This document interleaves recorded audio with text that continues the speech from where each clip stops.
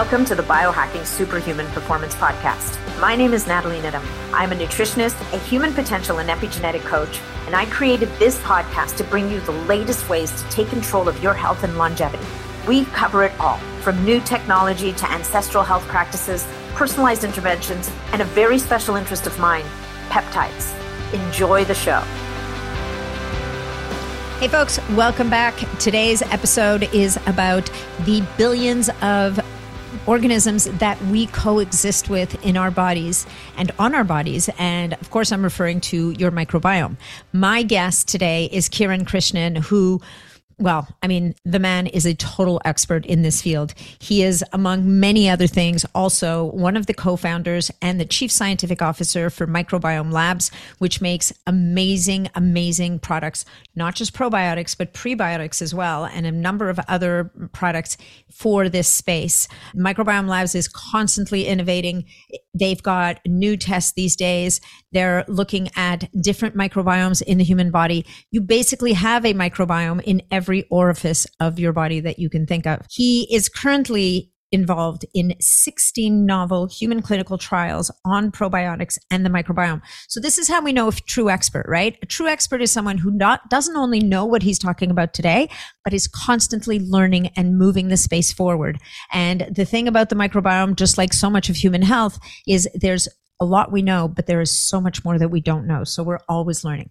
Anyway, I hope you enjoy this episode as much as I enjoyed recording it. If you want to learn more about Microbiome Labs, you can simply go to microbiomelabs.com. And we didn't have a discount code for the listeners when we recorded this, but there should be one in the show notes by the time the podcast is published. So make sure you check the show notes for that. You know how much I appreciate you guys, how much I love hearing from you in the comments, questions. You can submit them through my website, natneedham.com, or you can reach out to me on Instagram, natalieneedham.com. Last but not least, we can connect in person pretty much if you are interested in joining my new community called BSP Community.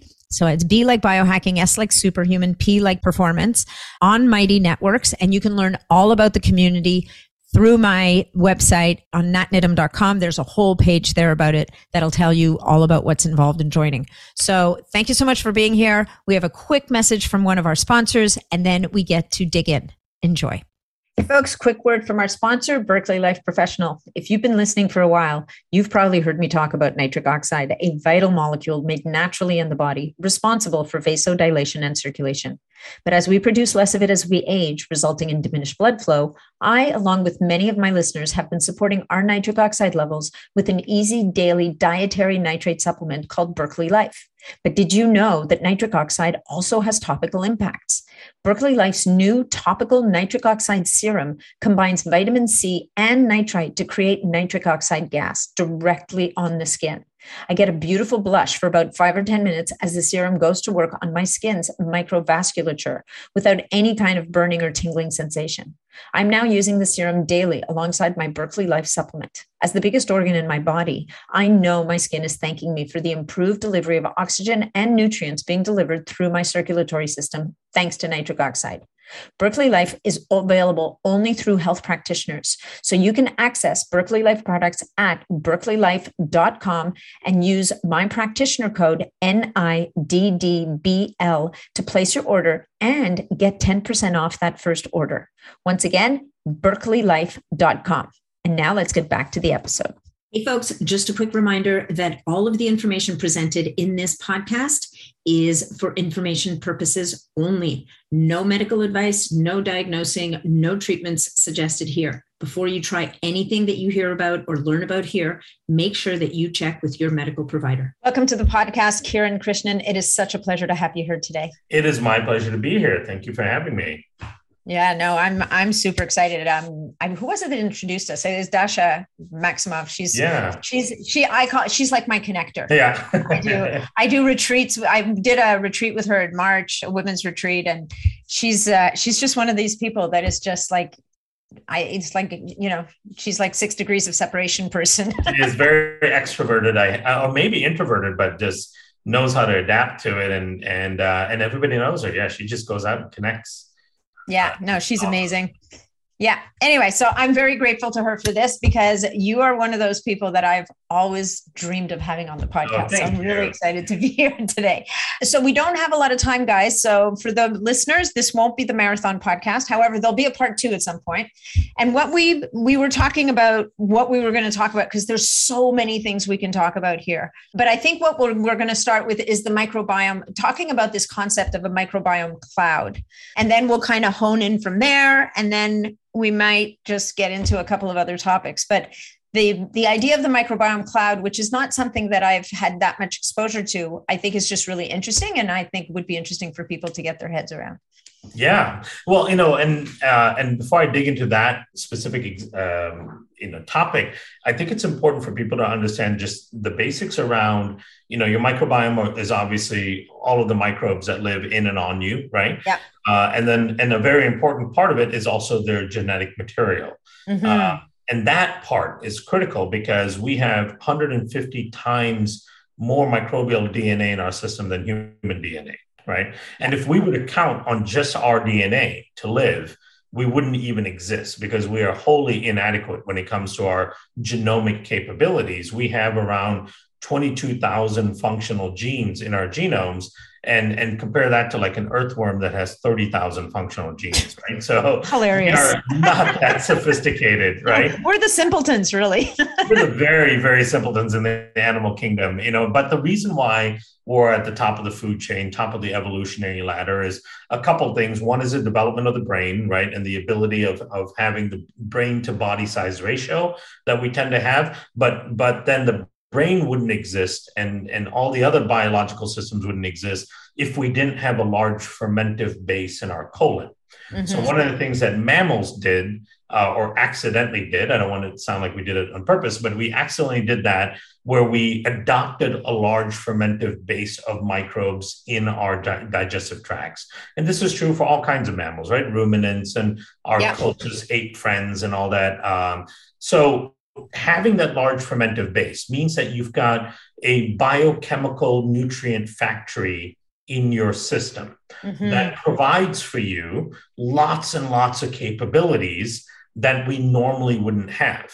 And these are capabilities to produce things that we need, that our cells need, right? And these are the capabilities of breaking down things and assimilating things and utilizing nutrients properly, all of which we don't have the DNA capacity to do. We count on the microbes in our system to do it, right? At any given time in your blood, there are thousands of chemicals floating around. And when I say chemicals, I mean, it's our own biological chemicals, not outside chemicals, right? Our own chemistries floating around that are incredibly important for our basic function.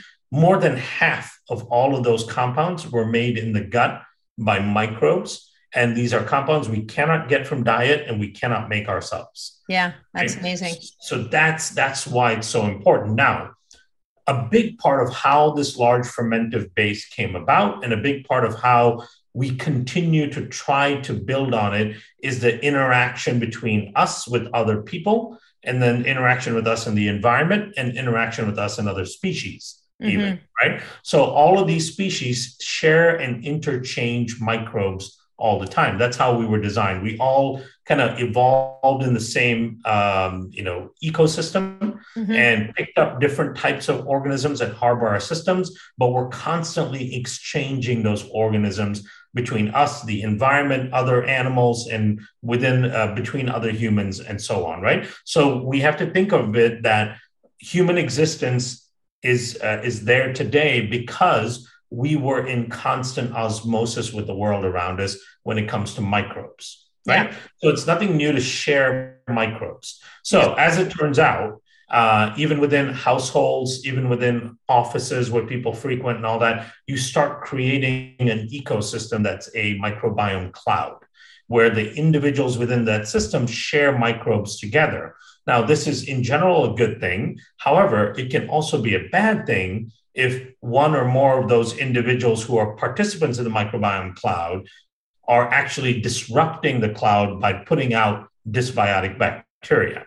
So there was a really fascinating study out of Johns Hopkins that looked at individuals who were given a prescription of antibiotics, right? And they took samples of their microbiome prior to starting the antibiotics. Then they took samples during the course of the antibiotics, and then they took samples up to 6 months after the antibiotic course was done. And without surprise, as you can imagine, they found that there was a significant dysbiosis that was created during the course of antibiotics. And then that dysbiosis could also be measured upwards of 6 months after stopping the course, right? No kidding. Now, here's the surprising thing from the study.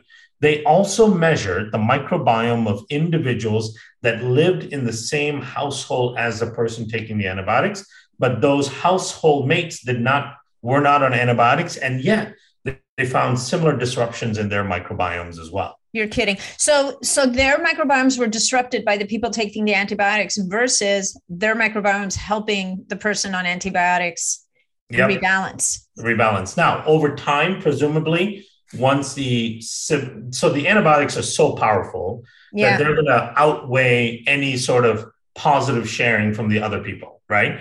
And in fact, the change is profound enough where the antibiotic effect is actually seen in the other individuals. Now, presumably, if people in the household are making the right decisions, over time, the microbiomes will go back to being normal, or their version of normal or healthy, right? But again, they'd have to be doing something more actively to do that, because there are studies that show that even a single course of clindamycin for 7 days, you can see the disruption in the microbiome up to 2 years after. Wow. So if you're not actively trying to improve it, it may just stay disrupted forever. Well, that's sending me down a rabbit hole. We're not going to go there. We don't have time today. But so just quickly, because we don't have a long time to talk today, so I'm going to interject with a couple of questions of action points that people, because that's a bomb. So what's a person to do? What are the right things? Are there, I guess I've always wondered if, depending on the antibiotic, are there different probiotics a person should be taking before, during, and maybe during and after an antibiotic course, or are there general guidelines to which probiotics a person would take to reestablish or to help their body, let's call it help their body come back into balance sooner after an antibiotic course? Yeah. So when it comes to the microbiome, most antibiotics work very similarly. Because what happens is most antibiotics stay in the gut for around 2.5 to 3 hours, right?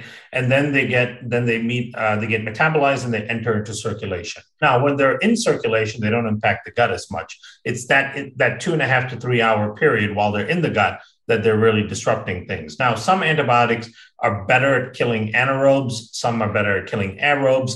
But the thing is, your gut has both, right? Yeah. So it's going to disrupt most things. And in fact, there was a study out of Princeton University that looked at the impact on the microbiome with a whole number of classes of antibiotics. And they basically found that within the first hour or so of the antibiotic being in the system, it knocked down all microbes down by 98%, right? So everything got wiped out. Now the microbes start to grow back, but they grow back in a dysbiotic proportion, right? And that's where you really start to see problems. So all antibiotics will work very similarly in the gut in terms of how they disrupt. Now, what you do about them is also pretty much the same. Spore-based probiotics have been used for many, many decades to work against disruption of the gut by antibiotics. We've done and published a couple studies on that already. So spore-based probiotics help in a couple different ways. One, because they will outcompete any dysbiotic bacteria that are regrowing too fast. Yeah. They also produce compounds to help regrow the beneficial bacteria. They acidify the gut, because one of the things that occurs when you take antibiotics is, imagine your gut has this acidic nature to it, right? Which is better and healthier for the gut in general. Most of the beneficial bacteria do well in an acid environment. Most of the bad bacteria and fungus and all that do better in a more basic environment, less acid. And so what happens is, imagine you take a course of antibiotics and all your acid producing bacteria get knocked down. Yeah. Now you're not producing acid enough. Now the pH of the gut changes. That actually favors the faster regrowth of dysfunctional bacteria. So being able to get a bacteria in there, even in that harsh environment, be able to produce enough acid, then it helps the good bacteria come back and suppress the bad bacteria, right? That's another thing that the spores do. They produce lactic acid in the gut that helps bring back the other microbes. They also compete against pathogens. They're what it's called competitive exclusion. They're very strong at doing that. So if pathogens are starting to rear their ugly head and grow, they'll bring those levels down. And then most importantly, I would say, is they seal up the gut lining.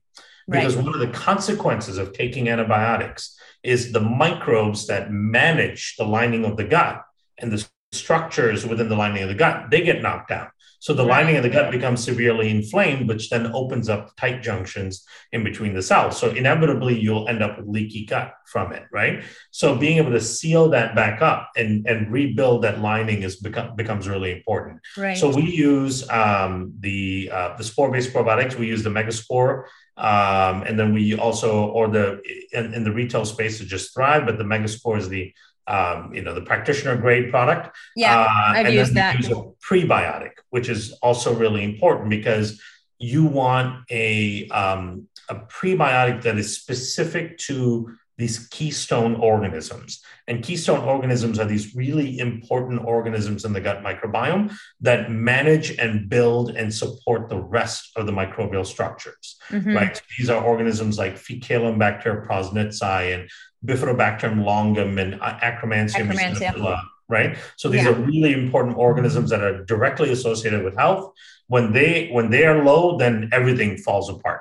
So using the right type of oligosaccharide prebiotics to regrow those organisms becomes a critical part of recovery from the antibiotic. Now, the other thing that the antibiotic study showed us is that, yes, this was using antibiotics, which is a pretty profound effect on the microbiome, but the same thing occurs over time if people within the household have dysbiotic guts, right? So if you live in a household, for example, and I always bring up the example of moms, if they're working with their kids and they're really honed in on their kids' health and nutrition and not taking care of themselves as well, then their dysbiosis is going to impact their kid, right? And the same thing with the family member. If you've got a mom that's very health conscious and working on her kids and the dad who doesn't care and he's just eating whatever, drinking, smoking, doesn't care, he is impacting the microbiome of everyone else in the home very significantly, especially over time.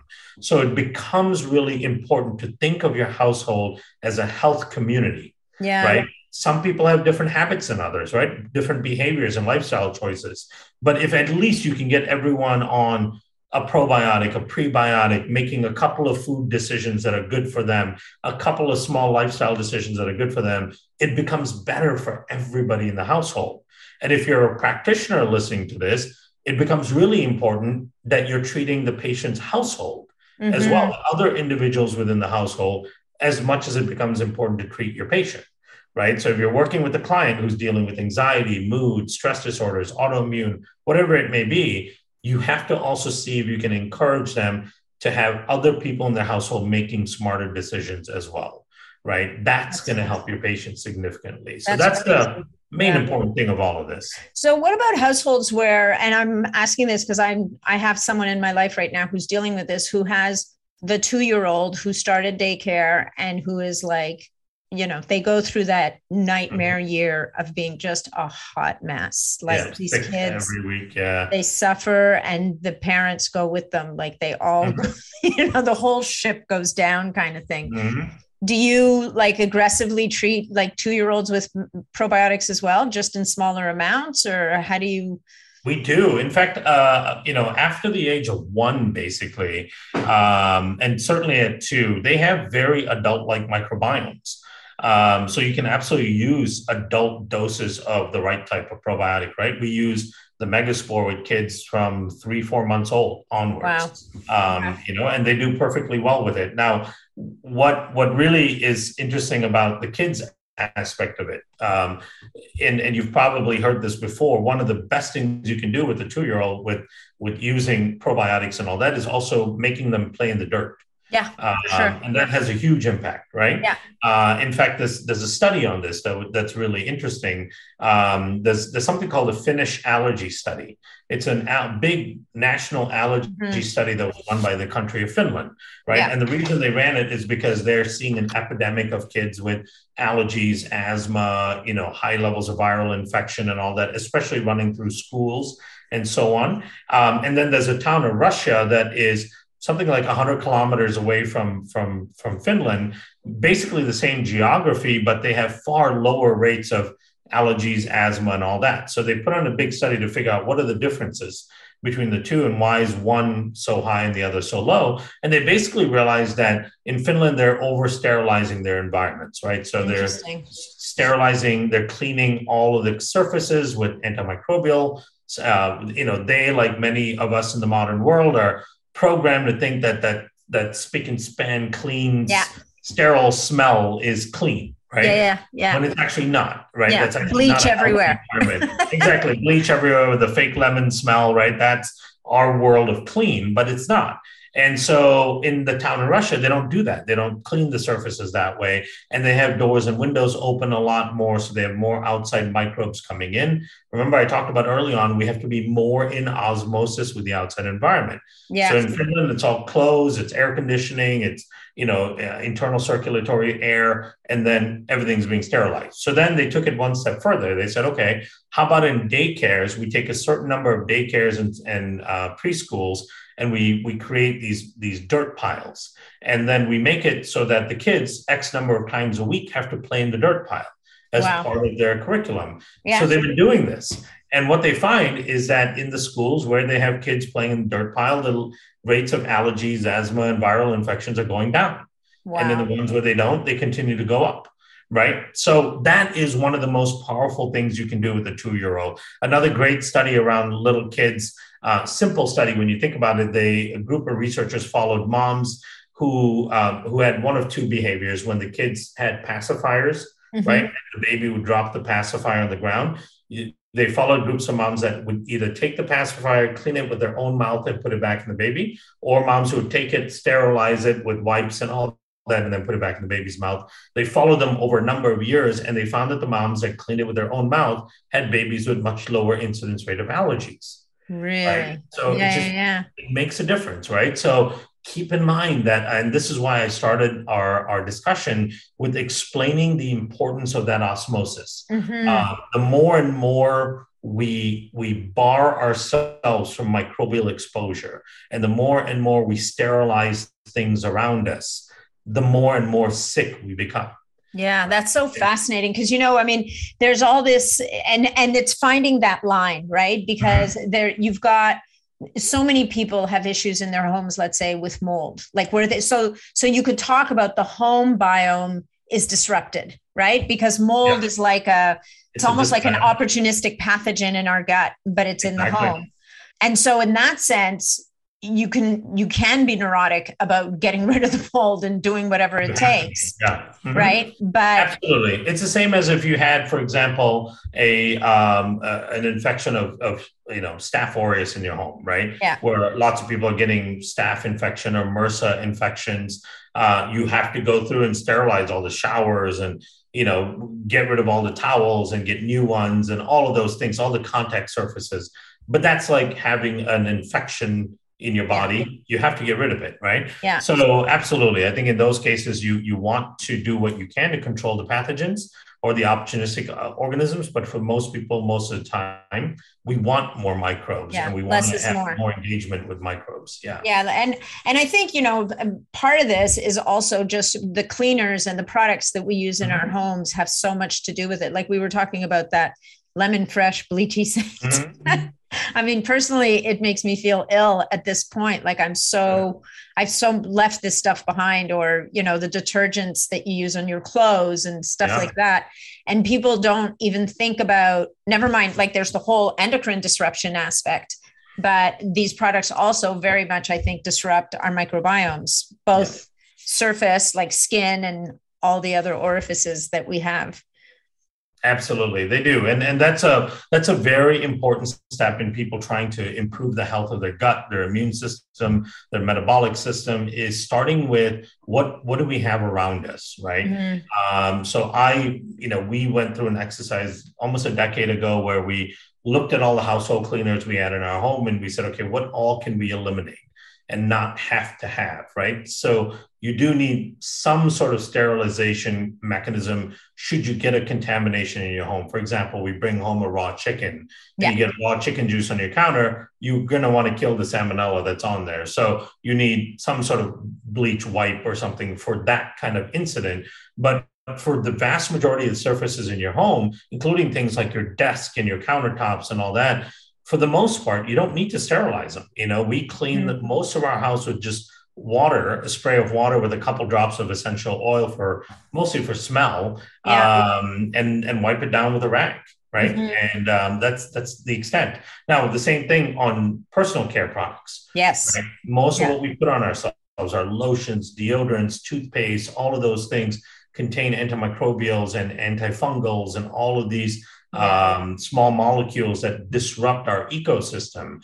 And so one of my biggest recommendations to people is, take one product at a time and try to work and find the cleanest version of the product, right? It's a little overwhelming to kind of make away with your entire medicine cabinet of things and everything in your shower and so on. So I started personally with deodorant and shampoo, basically, right? And I was like, okay, I'm going to work and try many different brands and find the cleanest version that works for my biology, right? And then once I figured out the right deodorant and the right shampoo, then I went on to the right lotion. I use a lot of lotion because my skin gets dry. So I want the healthiest, cleanest, best lotion. So I went through an exercise to try that. So as you do that, each of those things will significantly add up to outcomes that are positive, right? So these are simple things that people can do to start making some baby steps. For sure. And I mean, not to dwell on this too much, but even in the essential oil world, sometimes people forget that there's some essential oils that are pretty powerful antimicrobials,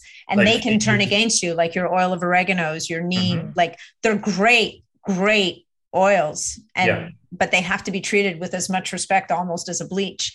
They can wipe things out pretty darn fast. They can. They're extremely powerful. I mean, the spores that we work with are pretty robust and they can withstand a lot of things. But one of the things that they don't stand well is certain types of essential oils. The essential oils will even destroy the spores. Wow. So those are powerful things. Typically, we try to use like a citrus-ish oil that provides more of a volatile smell more than anything. But many of those essential oils are very powerful. Okay. Cool. So we've talked about the home biome, kind of talked about the microbiome. I mean, I do think it is, when we were talking before the podcast, talking about, how your toothbrush is impacted. And I was very proud of myself. I said, well, my toothbrush lives in my bathroom. Nobody else uses my bathroom. And you started laughing at me. No, not so much. Common misconception. Yeah. So here's one of the things when I described that study, that antibiotic study, right? A lot of times people ask me, well, how did that happen? Like, how did one person take an antibiotic impact microbiomes of others? Like, were they oozing antibiotics that affected other people or what? And it's not that, right? So the antibiotics, again, like I mentioned, gets metabolized within a couple hours, enters into circulation, and then eventually those people, their liver captures whatever's left and then sends it out. So it's not the antibiotic oozing out. What happens is when you're on antibiotics and your microbiome is disrupted, you start shedding lots of dysbiotic bacteria through your stool and even off your skin, right? So the microbes on your skin are also determined by what's happening in your gut mucosa, which then translates to your skin mucosa, which is just under the top layer of the skin. So your microbes in your gut and your skin start to shift. And you may start getting much higher levels of certain types of enteric bacteria like Klebsiella or E. coli and other types of microbes that can be problematic and dysbiotic because they're growing back faster. They seem to do better in that antibiotic presence and so on. So now think about you're starting to build higher levels of those organisms and you're starting to shed them as well through defecation and off your skin. So defecation, how do other people end up with your poop, right? So, the question many people want to know. People want to know this. These are important things that people need to keep in the back of their mind. You go poop in the toilet, right? And the moment your stool hits the water, it's going to dislodge a lot of bacteria from the surface of the stool itself. Now all these microbes are sitting on the surface of the water, right? Then when you flush your toilet, and then there's that vortex as it's spinning, that causes an aerosolization of those microbes up into the air. That aerosol is going to be picked up by your air vent system, goes through your HVAC system and blows back out to everybody else, right? So you can find your fecal microbes floating around in the air and settling on all the surfaces, including other people's toothbrushes that are in other bathrooms, right? So then you pick up your toothbrush in the morning and you're brushing it, you're picking up microbes from the person living in the same household as you. Their stool microbes are on your toothbrush. Yeah, and now you're brushing my teeth is never going to really be the same after this. No, exactly. Although we don't have, I live in an old house with rats, so maybe it's not as bad in my house. That's true. Well, and then the other way, with your skin, if you look at, if you don't dust your home for a couple of days, right? Yeah. You see this layer of dust on everything. 95% of dust is human skin cells. Really? Right? Yep, it's human skin cells, right? That's what you're seeing settling down on everything. Yeah. 95% of that solid matter is human skin cells. And for every one human skin cell, there's 35 microbes on the skin cell. Right. So you're killing me. When you see dust, what you can see as dust, there's 35 times that as microbes from other people. Right. So then if those people's skin is dysbiotic and they're shedding out more Staph aureus, for example, because they're on antibiotics, then you've got much more Staph aureus settling on everything, including your food, right? If your food's sitting there. So then so really when somebody in the household is doing a course of antibiotics, you essentially want the whole household to do a course of spore biotics. Exactly. And at the end of the day, everybody's going to have to do. And would you say it's like a 2-week or a 30-day course? And what are your thoughts on, I'm going to fast fire a couple questions because we're running out of time and it's making me crazy. But so let's say after a course of antibiotics, and it just so happens in my house, there's 2 people on antibiotics right now, which happens never, but it just so happens for 2 completely different reasons. So would everybody be well advised to do a 30-day run then do you think people should do probiotics all the time? And if yes, then should I do all the same probiotic or should people be cycling through probiotics? Yeah, those are really great questions. People have those questions all the time. So with the antibiotics, we recommend at the least 3 times longer than the course of the antibiotic, right? So if you're taking the Megaspore, for example, if your course of antibiotics are for 7 days, 21 days minimum, the Megaspore, but might as well finish out the bottle, which is a 30-day bottle, and do a bottle for everybody. For sure. Yeah. So that becomes an important thing when you think about antibiotics. Now, should people be on antibiotics every day, probiotics every day? We thought about this question a lot 10, 12 years ago, because when you start looking at all the probiotics out there, we're trying to figure out, what is the rationale between how all of these are developed? And does any of it mimic what naturally happens, in the environment? And I would say, depending on the probiotic, then yes, absolutely. Because remember, I mentioned earlier about this being in constant osmosis with the world around you, right? Mm-hmm. And so normally what's supposed to happen and what's happened for 99.999% of human existence, we were constantly in osmosis with the outside environment, where we gained exposure to organisms from the outside. And at the same time, we put organisms back to the outside, right? And many of those organisms that we gained exposure to from the outside actually function as probiotics. Right? Most of them don't, but some of them do. When I distinguish whether they function as probiotics or not, what I mean is, do they meet the scientific definition of a probiotic, which is a live microorganism when administered in adequate amounts confers a health benefit to the host, right? Right. And colonizes. Colonizes, even if it's for a short amount of time, they get to survive through. And they get to make it past all of the gauntlets that are designed to stop bacteria from making it through, starting with your mouth, your alpha amylase and your IgA in your mouth. And then, of course, in the stomach, the acid wash or the gastric barrier, as we call it. And then once it gets past stomach, there's bile acids and pancreatic enzymes, all of which can kill microbes as well. So all of that is designed to protect you from, bad microbes making their way through and inoculating your gut all the time with bad microbes. However, there are some microbes that have been designed by nature to make it through this crazy gauntlet and actually enter the intestines alive. Yeah. Right. So that meets the first very important definition, because if nature has somehow designed this microbe to survive through some of the worst, harshest environments for microbes to survive through, there may be some intent behind that, right? Some evolutionary significance behind that. And so then that's how we kind of honed in on the bacterial spores, because when you look at the outside environment, most of the microbes in the outside environment won't survive through, but the bacterial spores do. And when they do survive through, then we looked at what do they do in the system. And it's pretty clear that we've outsourced a number of critical functions that we need to happen every day. We've outsourced it to these organisms, right? In particular, some of the functions I talked about earlier, that competition of pathogens, the ability to read the microbial environment, which is something called quorum sensing, and then find pathogenic organisms and sit next to them and start competing with them to bring their levels down, right? They also seal up the gut. So they upregulate the tight junction proteins and they seal up the gut lining. They also increase the growth of lots of other beneficial bacteria, and then they start rebuilding that mucosal layer as well. They also train the immune system, right? So they help train the immune system in that they can upregulate something called a Treg system, which is the part of the immune system that dampens unfavorable immune responses, like allergies and sensitivities, right? But then they also upregulate the formation of B cells and T cells to be able to deal with things like incoming pathogens and viruses and so on, right? So all of these important functions, many of which we cannot do for ourselves, we've outsourced to these outside microbes, and we formed a symbiotic relationship with them, or a mutualistic relationship, where we say, hey, we'll give you a home. You can live here. Our immune system will tolerate you. But at the same time, you have to clean up the home and fix all these things, right?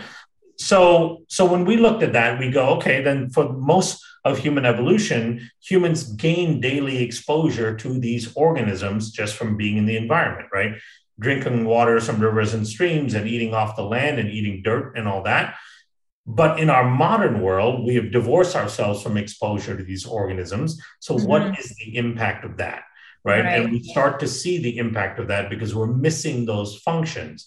So to us, if you're talking about a probiotic like that, one that the spore-based probiotics, like the Megaspore in particular, where we've captured microorganisms that naturally do all these things that we're supposed to get exposed to in the outside world, we've brought them back into the system so you can gain a level of exposure to them on a daily basis, right? Because we're not doing that naturally. So those types of probiotics you really need daily exposure to, because it helps make up for the fact that we live in these relatively sterile worlds away from the environment now. Right. Lots of the other random kitchen sink things that are out there where companies just throw 15, 20, 25 strains together and some random doses of 50 billion, 30 billion, there's no scientific sense to any of those kind of formulas. Those are just kind of what I call kitchen sink formulas, and so there's no rationale for taking those kind of things on a daily basis. Today's sponsor is obsessed with mitochondria and their impact on how we age. Their research has shown that by supporting mitophagy, the process that our bodies use to reduce damaged mitochondria and make healthy ones, we can protect cells from cellular decline.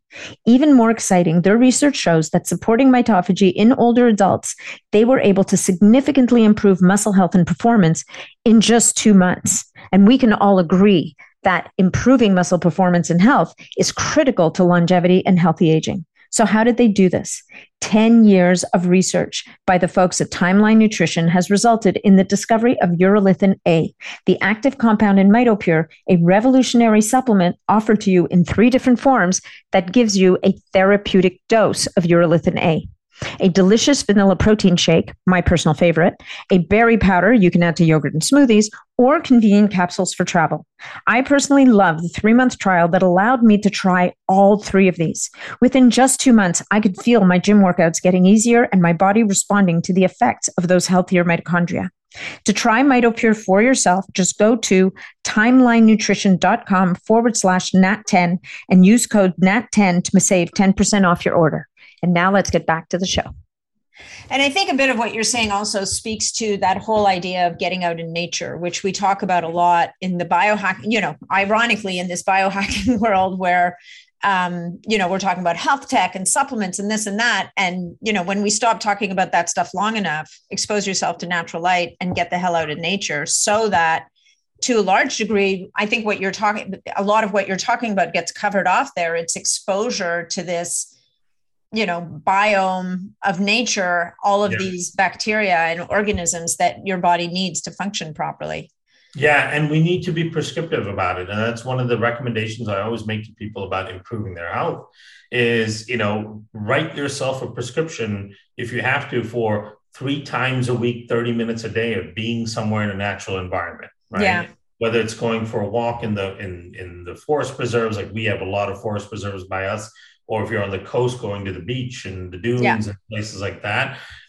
So just think about undisturbed kind of natural environments, not like your sidewalk that you're walking on, from between your school and your home and things like that. It's a little bit better than not being outside, but it's not quite the same. Not quite the same. I also tell people to take one step further. This is how you can enhance or enrich any of those experiences, right? So bring a snack with you. For example, the best thing is like a sandwich. If you eat sandwiches, some people don't eat sandwiches. Right? You just stepped on a minefield there. Exactly. Or a wrap or a snack. Whatever it could be. Bring some food. Finger food, right? Something you eat with your hands is a key. Yeah. And then while you're going for your little walk in nature in the first 10, 15 minutes, touch a lot of things, right? Touch trees, touch rocks, touch leaves, and do all of that stuff. And then when you sit down, you take a moment, you sit down and you eat within nature. And without washing and cleaning your hands and wiping it off, grab your food and feed yourself with it. That mimics the closest thing we can to what our ancestors did for millions of years that helped them harbor and bring about a relationship with outside environmental bacteria, which has a huge positive impact on your health. Now, you could just quickly ride your bike through a trail, still good, but not as good. You can quickly walk through or jog through a trail, still good, but not as good. If you take a little bit of time and you sit down and you eat, you consume, you get those organisms inside you, that's where you really start to see the benefit. Interesting. Yeah, well, I would think foraging wouldn't be bad too, like picking berries or whatever off a bush. Totally. Okay, so before we have to go, how many minutes do we have left? I just want to do a time. At least like 15 minutes. Oh, okay. 15 minutes. Yeah. 15 minutes is good. All right. So we've talked about that post antibiotics. Maybe we could talk a little bit about, there's so many things I want to talk to you about. Why don't we, I know you've been talking a lot lately about the gut brain access and how your microbiome affect. And we know that the microbiome, like there's been a lot of noise about this, about the link between microbiome health, mental health, neurodegenerative diseases, like, this two-way communication that's constantly going on. And so maybe we could talk about this and then when we talked about it earlier, you said anxiety and mood in light of the last 2 years we've went through, and that there was something interesting that we learned from COVID also around the microbiome. So I'm setting the stage, and guys, I'm not asking as many questions as this episode because I just want to let Kieran talk. Yeah. And again, I'll promise that we'll come back and do a part 2 to give him even more info, but let's talk about the gut-brain axis for a moment, because that's so important. And one of the things I always, and I've been lecturing on this a lot, as you mentioned, and my lectures I lecture in a variety of different places, right? So I lecture in very scientific type of events like university, research events, to medical conferences, all the way to biohacking shows where it's just, intelligent consumers that are very health conscious. But one of the most important things that I always make sure to say in the beginning when I'm talking about the gut-brain axis is that we always talk about how the gut and the brain's connected and they work with each other and support one another. But what we really don't highlight enough is how a dysfunctional gut arguably becomes the most toxic thing to your brain, right? And that's the thing people really need to understand, because our guts and our brain kind of function enough for us to get by, right? Mm-hmm. And even if your gut is messed up, your brain is functioning still. And so you may not realize that if your gut is messed up, or dysbiotic in any way, it's becoming the most toxic thing to your brain, meaning it's slowly, literally eating away at your brain, right? And we'll explain how that happens. So there's right up there with my poopy toothbrush. Exactly. The fact that your brain is currently being eaten and your toothbrush is full of poop, between all that, those are takeaways. To continue your day after this.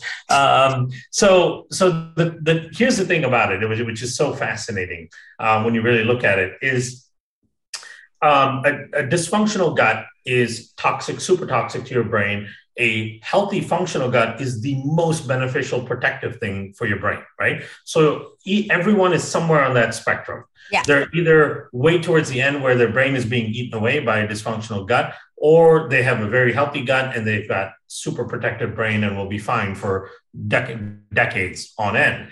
The way this happens is that there's really two aspects to a dysfunctional gut that damages your brain, and the symptoms of it are both acute and chronic and long term as well, right?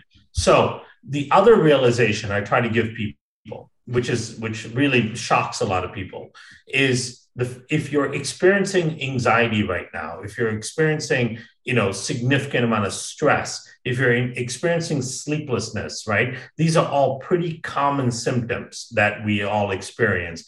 What is crazy to think about is that those symptoms that you're experiencing are essentially pre-Alzheimer's, pre-Parkinson's type of symptoms, right?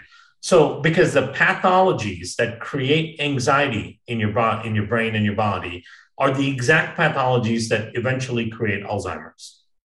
Right? There's no difference. There's no difference there, right? Super happy I'm a good sleeper. Yes, keep going. Exactly. And so if you think about the myriad of people running around right now, most of the people listening to this, thinking about all the anxiety they experience throughout the day, those are all early Alzheimer's signals and dementia signals, right? So we need to be able to curb those problems early on. So what's happening in your body when you're experiencing anxiety, and then how does that lead to long-term degenerative conditions? So this, as I mentioned, there's two pathologies. One is leaky gut, right? So leaky gut allows for the translocation or the movement of something called LPS endotoxins, right? Across your gut membrane. So it moves past the lining of the gut into circulation. And when it gets into circulation, one of the places it goes is to the brain. Mm-hmm. And when LPS enters the brain, it triggers an inflammatory response in the brain where innate immune actors like microglia cells make it to that region and start creating inflammation in that area, which eventually kills the brain tissue. Right? So that's the eating away at the brain part. Now, this happens every day, right? And this is happening all the time if your gut is leaky. The thing is, your brain also has a mechanism of repairing itself. Mm-hmm. So if your gut is somewhat healthy, then you'll have some degree of repair each night so that your total net damage decreases over time, right? Now, the problem is the kind of dysfunction in the gut that allows for leakiness and allows for anxious thoughts and behaviors are also the kind that prevents the fixing of the brain. So you've got a double whammy here, right? You've got a dysfunctional gut that's driving an inflammatory damage to the brain. That same dysfunctional gut also does not upregulate the brain repair mechanisms that are supposed to happen at night, right? So not only are you damaging the brain, you're not fixing it adequately. Right. So that over time will lead to dementia, Alzheimer's, Parkinson's, and so on.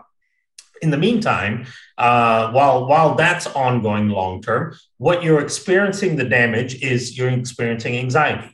And you're experiencing sleeplessness, you're experiencing brain fog, memory recall issues, right? All of these things are the things that you realize now that are a byproduct of that same pathology. So the leakiness in the gut, the LPS, the inflammation in the brain drives these kinds of behaviors. There's lots of studies that show people with elevated LPS levels, you can use the LPS levels in your blood to predict whether or not they have anxiety and depression. And not only that, you can also predict the severity of their anxiety and depression by how much LPS they have in their system, right? So that endotoxin and the inflammation it causes drives anxious-like behavior. Now, so that's pathology number one.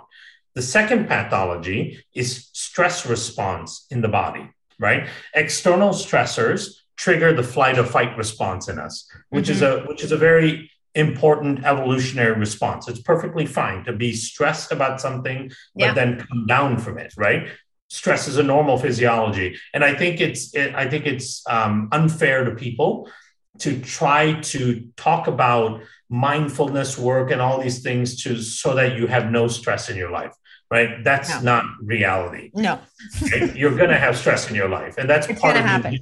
It's going to happen. And that's what allowed us to survive through the millions of years of evolution is our flight or fight stress response, right? That's what alerted us to dangers that allowed us to either fight or get away from the danger and allowed us to survive. Survival. So, that's a normal thing. The big difference between how our ancestors experienced stress and how we experience stress is that we can't come down from it, right? So the physiological response that occurs in the body when you experience a stressor leads to sympathetic activation. So your sympathetic part of your nervous system, which is trying to upregulate your respiratory rate, increase vasodilation, to increase blood flow to your brain and your heart and your muscles. It also upregulates your respiratory rate and your cardiac output. So you're basically getting physically prepared to fight or run away from something, right? Yeah.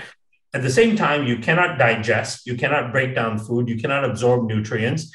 And one of the ways in which the sympathetic nervous system drives blood to your brain and your heart is by increasing inflammation in the brain and the heart, because inflammation is perfusion, right? Right. And the way it increases inflammation is it upregulates, it releases these chemicals called catecholamines that turns on your macrophages and turns on your microglia cells in the brain that drives an inflammatory response in the brain. Now, at the same time, you're also experiencing an increase in cortisol, right? Because cortisol is a key stress hormone. One of the things that cortisol does that's really important is it gets dumped into the gut. Yeah. It goes up high in circulation and then it gets dumped into the gut. One of the reasons it gets dumped in the gut is because there are microbes in the gut that break down cortisol. And then the byproducts of that breakdown go into the kidneys. And that triggers a receptor that upregulates sodium channels from dump more sodium into circulation. And the reason it does that is to increase your blood pressure, right? Because then the blood pressure increase helps you get more perfusion. Yeah. Right. Yeah. All of this is an acute. You're just getting ready to fight. You're getting ready to fight, right? Yeah. So you're inflamed. You cannot digest. You cannot repair. You cannot rest. You have perfusion in your brain, perfusion in your heart. And then your gut is also becoming leaky because one of the side effects of cortisol being dumped into the gut is it increases permeability in the gut, right? And when you increase permeability in the gut, that drives more inflammation up. And in particular, it drives a very common inflammatory cytokine called IL-6, interleukin 6, right? Now, this one becomes a really key active player because what IL-6 does when it elevates in its concentration is it goes and it re-triggers the HPA axis again, which causes you to release more cortisol, activate the sympathetic nervous system again, and go through the whole flight or fight response over and over again. And then it causes more cortisol dumping in the gut, makes the gut even more leaky. IL-6 goes up again and re-triggers the HPA axis. So this becomes this vicious loop of a single stressor. Let's say it's driving to work in the morning and somebody cuts you off, or a tweet or an email or something you read in the morning that stressed you out. That single stressor can reactivate your HPA axis and your flight or fight response throughout the entire day for the next 12 to 14 hours. But wouldn't a normal person, I get that can happen, but typically, if you're a reasonably well-adjusted person, don't you get out of that? Don't you kick out of that cycle? So you kick out of the part of the intensity of the cycle, right? Yeah. So here's what happens for somebody with real bad dysbiosis, and here's what happens to your average person who has some level of dysbiosis, because most people have some level degree of dysbiosis, right? We found that 55% of healthy, normal individuals, these are people with no conditions, no report, not being managed for anything, they have severe leaky gut as well. So I would say at least half the people in the population have some dysfunction in the gut. So in someone with really bad dysbiosis, a single stressor can manifest a full-on flight or fight response over and over and over again, which then keeps them in that chronic anxiety state for the whole day, right? Right. So now you go into something that they call generalized anxiety disorder. Right. These are the people that are in an anxious state the entire day. And the reason they're in the anxious state the entire day with no particular reason is because their HPA axis and their flight or fight response is constantly kicking on, right? Now, that's what the people with real dysbiosis, but that accounts for something like 21% of the population, of the adult population, in that state for that long of time. Now, the rest of the population, what tends to happen is you get degrees of HPA activation, right? So one of the other things that's supposed to happen with cortisol is as cortisol levels increase, it acts as its own feedback mechanism, right? Cortisol levels increasing starts to bind things called glucocorticoid receptors. Those glucocorticoid receptors are found in the gut and a bunch of other tissues. As the cortisol binds these glucocorticoid receptors, that becomes a negative feedback signal to turn down the sympathetic nervous system and bring you back down from that flight or fight response. So in those individuals, what tends to happen, in the majority of individuals that have some dysfunction, what tends to happen is you can bind enough of those glucocorticoid receptors during that cortisol spiking. So you start to come down from that major part of the activation. So you no longer feel anxious or nervous. You're back to basal level, but you still are having some level of transient leaky gut.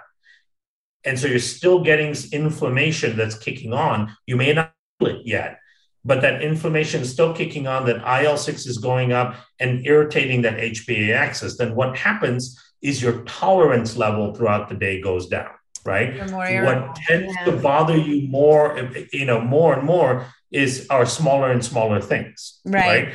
Like we've all said, like, as you get older, your tolerance for things goes down, right? Yeah. We used to be very tolerant of things. Now, like, the smaller things impact us even more.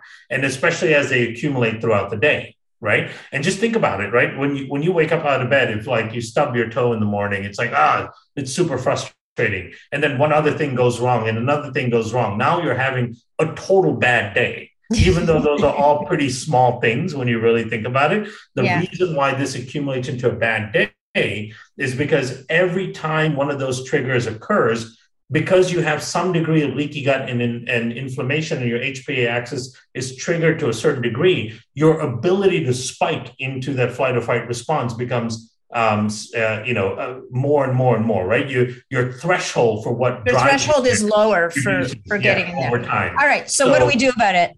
Because we can't meditate our way out. You cannot. No. And that's the thing. Like, the mindfulness work is good to some degree, but it's not what's going to get you out. It's the physiology that helps get you out, right? And so that's one of the reasons why we developed this psychobiotic. What we found was that certain individuals that had a type of bacteria strain in their gut as a natural inhabitant seemed to be much more resistant to external stressors, had much less cortisol response, did not get reactivation of the HPA axis, did not see all the inflammation that comes from that, and we're able then to rest and sleep properly at night as well. And that strain is a strain we call Bifidolongum. In our case, it's a 1714 strain. As it turns out, Bifidolongum is a keystone species to begin with. But this unique version of Bifidolongum has this exopolysaccharide around it, which is made up of this compound called peptidoglycans. Peptidoglycans are a byproduct of certain types of bacteria. And these peptidoglycans apparently are the key thing in the gut to shut off the inflammatory and leaky gut response of cortisol. So when cortisol gets dumped into the gut, it doesn't allow cortisol to trigger an inflammatory response or trigger leaky gut. It also will bind to receptors on the lining of the gut to send neurotransmitters to the brain to calm down the brain by shifting your brain waves, right? Wow. So we talked about meditative states. One of the benefits, if you know how to meditate, and very few people know how to meditate effectively, is you shift your brain into theta waves. Yeah. Right? Theta waves are that meditative flow state where you're calm, relaxed, your brain works well. And what we found in the clinical trials we published is that when you get exposed to this kind of bacteria, it actually shifts your brain into theta wave mode a little bit more, so that you have more of your brain that's in that calm, relaxed state it becomes much easier to deal with stressors, right? And you're in a much more rational state. So these psychobiotics, again, speak to the gut-brain connection. And what that tells us is evolutionarily, the individuals that had the healthy, correct microbiome likely survived much better over time than the people who had disrupted microbiome and had a dysfunctional flight or fight response, right? And so the healthiest people were able to propagate these microbes and then pass them along. And that's supposed to be the natural human state. But because we take antibiotics and we kill our microbes in all kinds of crazy ways, we no longer have these microbes in good abundance. And so now it's disrupted our flight or fight response again. And so now, anxiety and all that continues to creep up, right? Because we can't deal with regular stressors. And we can cover COVID a lot more in the next one, but I'll make a quick mention in that, in the beginning, in March of 2020, I had a number of requests to do talks about what is this new pandemic thing that's coming about. And I started talking about it and the type of virus it is and how it infects and what the susceptibilities are and all that. And what was clear even then is that this is a virus that attaches to that ACE2 receptor, right? The ACE2 receptor is a receptor that is expressed on many cells in the body in response to chronic inflammatory damage. And so the ACE2 receptor is part of the repair mechanism of tissue, but it's expressed a lot in individuals that have lots of chronic low-grade inflammation. And the biggest source of that chronic low-grade inflammation is leaky gut. So one of the things I described is that if you take care of your gut, it'll make you more resilient against something like this, because this is what drives that chronic inflammation, that leakiness in the gut. Sure enough, 4 studies published showing that individuals who had low diversity in the gut, intestinal permeability, low levels of keystone species were the ones that had the worst responses to COVID, who had the highest rates of hospitalization and mortality to COVID, directly linked to what their microbiome looked like. And then on top of that, I mentioned IL-6 before. There was a big study called the Boston-Dublin study where they were looking at all these biomarkers in your system to try to figure out which biomarkers drove the highest risks for bad response to COVID. And basically what they found was that people with the highest levels of IL-6, they could predict would more than likely become hospitalized or even be killed from this, right? So the higher your IL-6 levels are, the more susceptible you are to a poor response to it. And, and we can go into how the immune system is connected to this and how the microbiome drives and controls the immune system. But it becomes really important to note that same elevated IL-6 is what's driving all the brain dysfunction, the response to endotoxemia, the presence of endotoxins from leaky gut drives IL-6 up. That's the same thing that's eating away at your brain, like we talked about earlier. So all of these things are all connected to a dysfunctional gut and a leaky gut. Wow. All comes down to the gut. Okay. So we're going to have to close this off because I can hear your phone going. People are calling you. It's time for you to go. So if we were going to give people like a quick recommendation of a baseline thing that they should all be thinking of doing, I'm thinking the Spore Biotic is a good place to start. Yeah. But this new, what did you call it? The psychobiotic? Psychobiotic, yeah. Psychobiotic sounds like it's going to become another pillar of the foundation of what we all need at some level. It has to be, unfortunately, right? Because of the state of the world we live in and our bodies and what we're exposed to and all of that. Yeah. And I'm somebody that doesn't, I did at one point in my life experience lots of anxiety and all that, but fortunately I was able to work my way out of that. So I don't really experience stress in any measurable way or anxiety, but I still take it because I know the same mechanism is happening subclinically anyway. Yeah. Yeah. And that inflammation and that, anytime something stresses you out, even if you come down from it pretty quickly, it does elevate your inflammatory responses. And if I don't have that microbe in my system, that inflammatory response is making it perpetuate in my brain, and it'll perpetuate, right? So, I'm sensitive to that even by myself. My kids, you see it in kids, right? Kids these days are unfortunately born with all kinds of dysbiosis and dysfunction. So you see the behavior disorders that they already have, right? the attention deficit disorders, the lashing out, and all of those things. All of those are anxious responses from the kids, right? Yeah. So they're going through this flight or fight response. They just don't know how to deal with it, right? So they cry and they lash out and they act, like the crazy little people. And I have two of those little people in my household, so they're getting it all the time. Exactly, and who doesn't want to sleep better, right? Who doesn't want to be in more theta wave? Who doesn't want to have more efficiency with the sleep? And those are all the things we also saw with the psychobiotic. So that's called Zen Biome.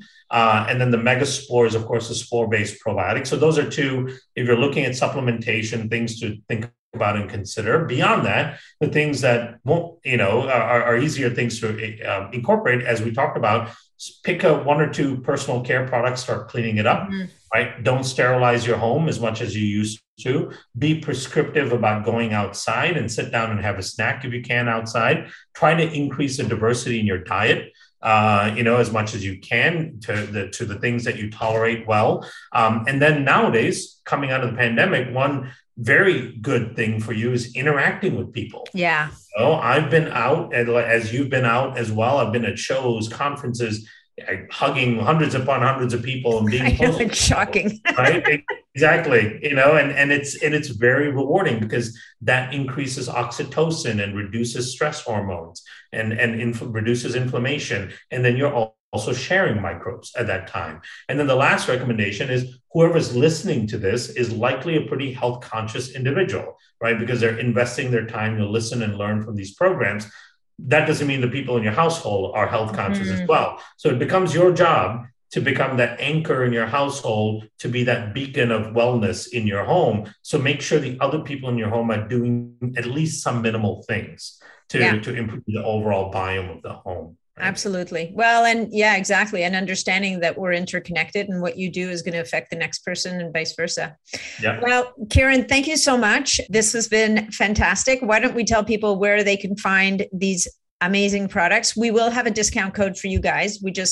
I didn't get it organized before the show, but hopefully it'll be Nat something. And I know there's just thrive.com. And I know that as a practitioner, I've used the Microbiome Labs products too. Yeah. And, as a practitioner, you can actually make the products available to your listeners. Great. So you'll have an affiliate link that you can post where they can get the products, which is always the best way for me, for people to get their products through a practitioner, through somebody they trust, right? So the source is the right source. But if you want to learn more information, come to microbiomelabs.com. Our website, we have lots of blogs and information and videos. Also look me up on social media. On Instagram, I'm Kieran Biome. On Facebook, I think it's just my name, Kieran Krishnan. I post a lot of things, interviews and webinars and all that I do on there. And there's endless amount of information for people to dig into. So reach out there. I also try to engage with people as much as I can to provide them direction. Amazing. As they have their questions. So, yeah. Okay. Well, thank you again so much for your time. I'm going to get on setting up our next one because it'll take us a couple months anyway. Well, because you're a busy guy. But thank you so much for your time today. This has been fascinating. It's my pleasure. Thank you so much. We'll chat again. Thanks so much for joining me on this episode of the Biohacking Superhuman Performance Podcast. If you enjoyed the show, please remember to leave us a 5-star review on iTunes because that's what helps us to be heard and to be seen. If you'd like to connect with me directly, or if you'd like to leave any comments, or if you have any questions about this episode, please reach out to me directly through my website, natnidham.com. And of course, if you're not already a member of the Biohacking Superhuman Performance community on Facebook, that's where you'll find me every day. It's a short application, just answer a couple of questions and you're in and interfacing with other amazing biohackers. Thanks again, and we'll look forward to seeing you on the next episode.